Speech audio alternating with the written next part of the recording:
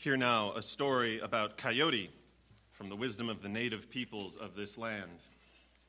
One day, Coyote, who is often the trickster in all these stories, decided that he didn't need any of the other creatures.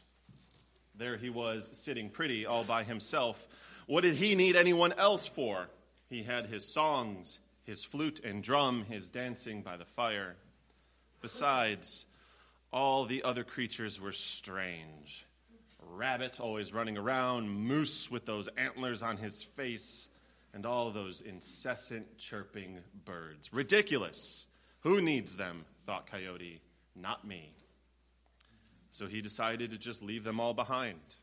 He ventured off all alone in search of a place where he could sing his songs, play his flute and drum, and dance by the fire, all on his own. As Coyote was leaving, Rabbit happened to see him and tagged along. At first, Rabbit ran ahead with his big legs, and then he ran back, and then ahead, and back and forth, and Coyote just ignored him, hoping he would go away. "Hey, Coyote," Rabbit yelled, "where are you going?" Coyote ignored him.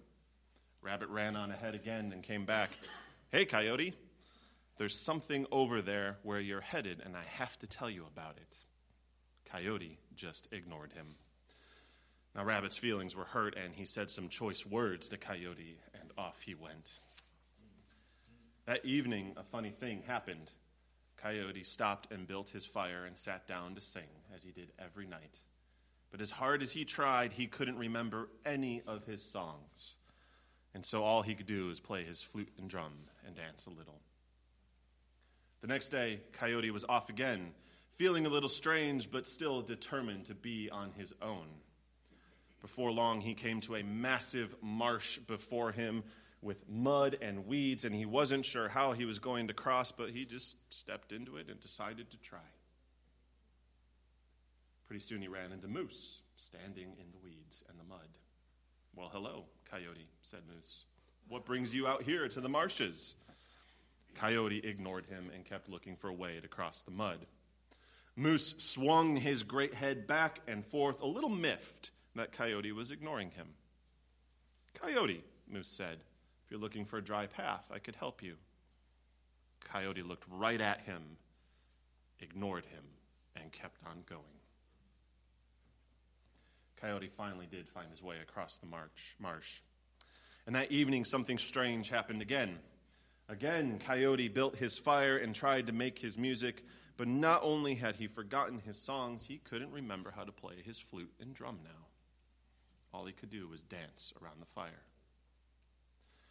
The next day, Coyote was really upset at what was happening to him, but he was still determined to get away from everyone else. This time he came to a little stream that flowed down the mountains. A beautiful little stream with bushes and trees, and he took a nice drink from the stream and started to fall asleep on its banks. Sure enough, just as he was about to fall asleep, the chirping of the birds started. This is exactly what he wanted to get away from.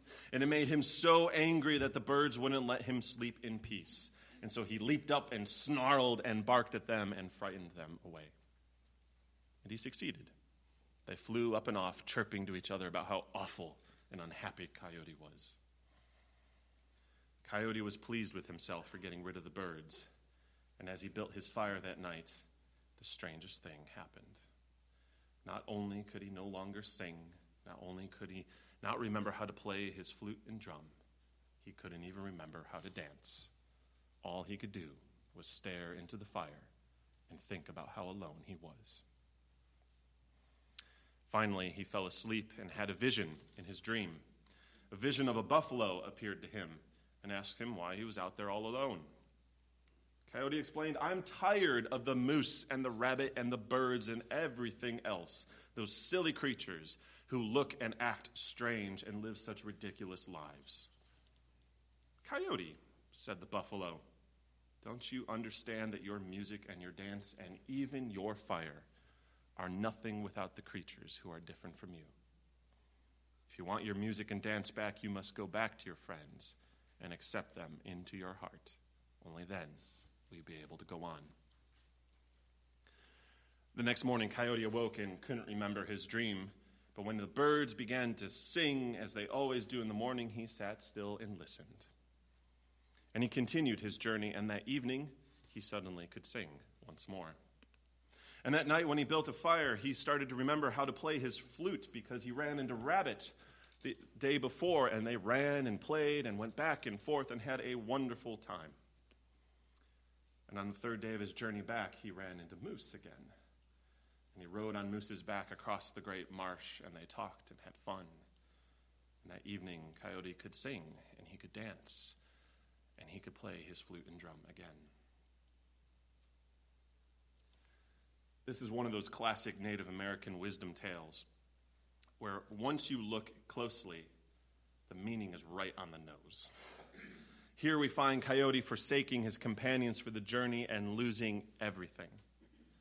What Coyote thought was a way to escape and be all by himself, with the end goal of being away from everything, what he found instead is that it led not just to solitude, but loneliness and discontent. His friend Rabbit even warns him of this. Coyote, I see something down the road that you need to know about. But Coyote ignored him. I appreciate wisdom tales like this that are forthright in their meaning. Life is complicated enough without needing to decipher secret messages in the tales that try to teach us something. But I think about this story often and about all such stories that speak to how the journey into the world is not always what we expect, and how sometimes we think we can go it alone, only to realize it is not so. However, with this story about Coyote, I have to take a second look. There's a meaning here that isn't typically what we assume. I have to wonder, why did Coyote get to a point where he wanted nothing more than to distance himself from everyone else? What could it be? For me, the answer rests perhaps in trust, and we see it in the story. Coyote didn't trust the rabbit to have reliable information about what was further down the road. He didn't trust the moose to set him on the right path through the marches. He didn't trust the birds to have a song that was just as meaningful as his own. It was in not trusting his fellow animals that he began to forget the power of his own gifts. We then see it was in his discovery of trust in friends and community, that his gifts regained their power. It is hard to trust community, and it can be even hard to trust a community such as ours, a church. Whether we grew up in a church or have never been in one until this one, many of us likely carry our own feelings and experiences of distrust in places such as these. And if we don't have our own experiences, we certainly read and hear about them in the news. It's not just the Roman Catholics, but every religious institution has been impacted by stories of abuse of power and the fostering of distrust. For those of us that have known and felt such distrust, or even the uncertainty that comes with being a part of any community, it is a brave endeavor in 2019 when upon first glance, it looks as if the world is better traversed alone. But here we are, all of us on Sunday morning. Some of us still like to tend campfires and sing our own songs in the distance. But in the very least, this space has called to us. And as a church, we are tasked with a monumental endeavor. We come together every week, sometimes more than once a week, and we do so with great trust that this experiment called church will allow us to find community, to enter into community, to create community, and to be community. That is a lot to ask of any institution, especially one such as ours. And say what you will about stories of the divine, reason, science, our ethical principles, whatever it is that calls us into our religious lives, churches are first and foremost very human. We embark upon those ways of engaging community imperfectly and with uncertainty. When we find and enter into community, there is a good amount of doubt. We ask ourselves, will this be right for me? Is this the right place? Can I see myself here? Will I be treated kindly and with dignity? Will people remember me? But with those questions also come the memories of when community has gone wrong or toxic personalities distorted the experience, and the disappointment and hurt that comes with any up-close examination of the imperfections of community. But so too, upon entering into a community, there is a big unanswered question. Do we really need it? Can this place meet our expectations? Do the people here care about the place and each other? And is it obvious that they do? Does it make me want to care as well? We could dwell on the questions we all had when we first came to this place. And for some of you, that's today. But underneath the search and the questions is the realization that we do need one another. And that is a vulnerable admission for anyone to make.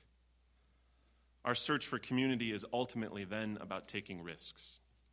It's about letting down our guard, setting aside impossible expectations, and using our gifts and the gifts of those around us to both create and be community.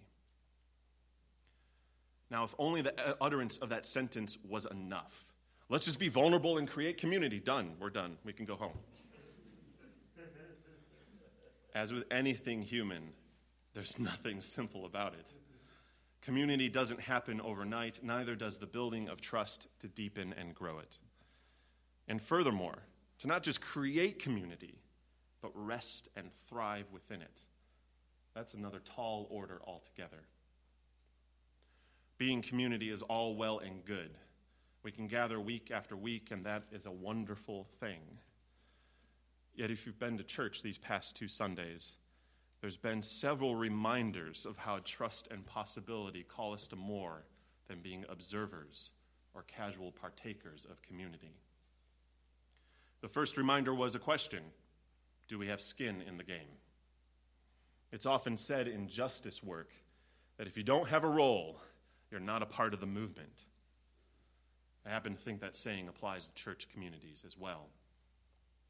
We sign books to signify our membership, we check off boxes, but at the end of the day, if there's no skin in the game, no label, member, minister, friend, has any meaning if we don't have a role, however small that might be. Now, for many of you, that reminder is preaching to the choir, well, the bigger choir today. And for others still, you're thinking, Brian, how dare you tell me that? Because I don't know where to look to begin. The good news is that the ministry of dishwashing is desperately understaffed every week.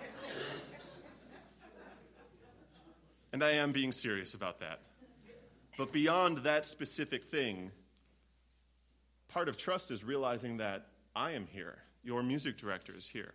The director of religious exploration is here. Your staff is here. And specifically for me, your minister's job is in part to guide you to having a role so you are part of the movement, or to empower you to create something new, or to discern when it's time to let go and try something different.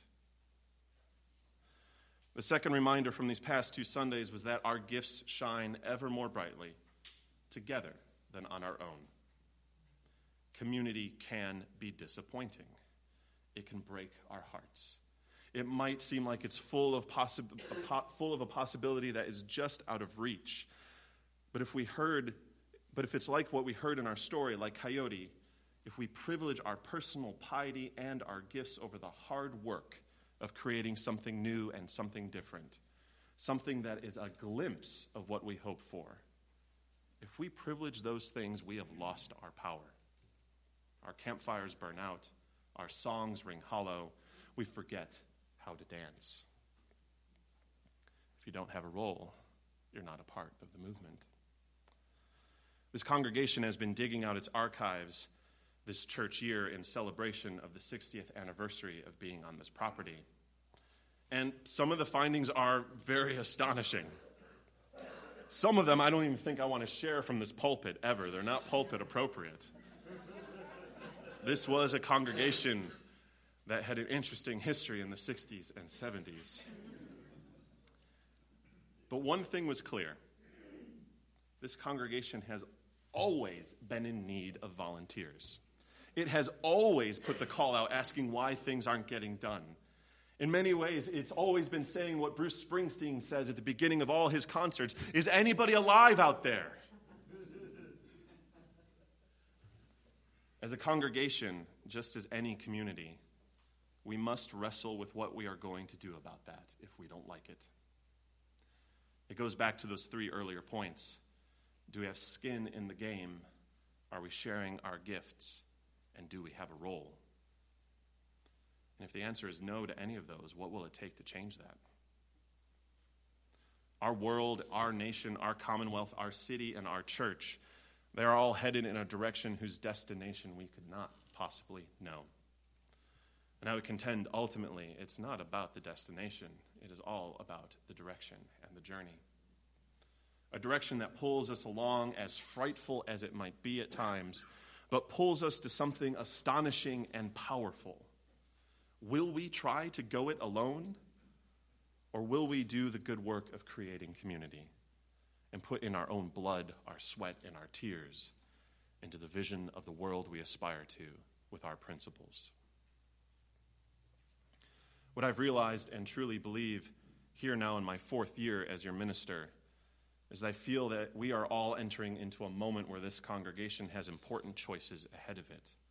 And there's a lot to say about this. This sermon was originally 40 minutes long, people. There is a lot to say about this. I edited, don't worry. We could easily be here for another couple of hours talking about this, engaging this. But what I know for certain is that if we're waiting for any community to arrive at a destination that meets our standards, we will be disappointed. Our call is to find our role for the journey ahead, to claim it, to let go of the endless discussions of committees and the wringing of hands and go and do something together instead of waiting for it to happen on its own. As we heard in our reading from Joy Harjo, the world will not change because we were passive about it, nor will it change if we go it alone. The same is true with our chosen communities. And so for the questions of discerning what our role is, or could be here in this good church, blessed be. Amen.